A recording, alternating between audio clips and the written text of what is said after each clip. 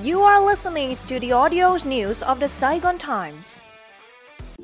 Hello and welcome to the Saigon Times podcast. I'm Taiki with headlines for the podcast today, March 14th. Central Bank inspect 11 banks. The State Bank of Vietnam, the country's central bank, has taken punitive measures against several of 11 commercial banks that have been inspected over matters related to investment in corporate bonds. The central bank has conducted snap inspections into 11 banks over their investment in corporate bonds. The central bank hasn't disclosed the name of the bank that violated regulations. The punitive measures are at ensuring banks comply with the law and reduce their exposure to risk. Under the current regulation, banks are banned from buying corporate bonds. They are also now allowed to sell the bonds to their subsidiaries. Last year, the central bank launched 1,420 inspections, 385 of which were unannounced.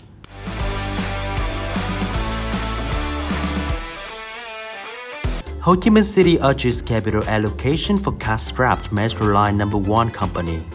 The government of Ho Chi Minh City has requested the Ministry of Justice to help with the procedure to allocate capital for cash-strapped Ho Chi Minh City Urban Railway No. 1 Company Limited, which will operate Metro Line No. 1. The city proposed the Ministry of Justice urgently work with the Ministry of Finance to advise the government to issue a resolution on increasing the charter capital for the company. In October 2022, the city proposed the Prime Minister and the Ministry of Finance approved the principle to use the city budget to supply 268 billion Vietnam dollars to the company's charter capital.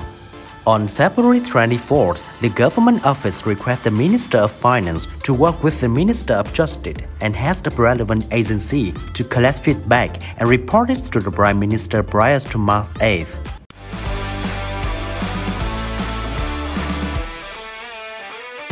Many passenger trains to be added during upcoming national holiday.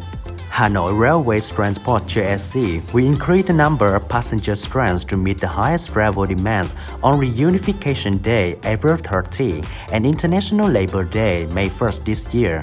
Apart from the 4 pairs of Thống Nhất train, including SE12, SE34, SE56, SE78, the firm will operate a pair of trains at E11-12 on April 28 and 29 and May 1st and 2nd.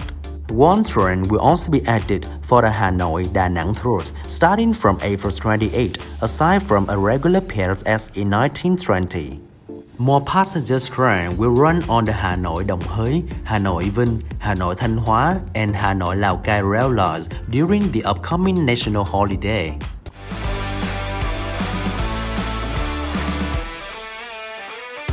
Vietnam Airlines as Vietnam-India flights. Vietnam Airlines will raise the number of flights linking Vietnam and India by 30%, starting from March 26 to satisfy the rising demand for passengers and cargo transports between the two nations. According to its flight increase plan, the national flag carrier will operate 4 weekly flights on the Hanoi-New Delhi routes on Mondays, Wednesdays, Fridays, and Sundays. Meanwhile, the Ho Chi Minh City New Delhi route will have 3 weekly flights on Tuesday, Thursday, and Saturday.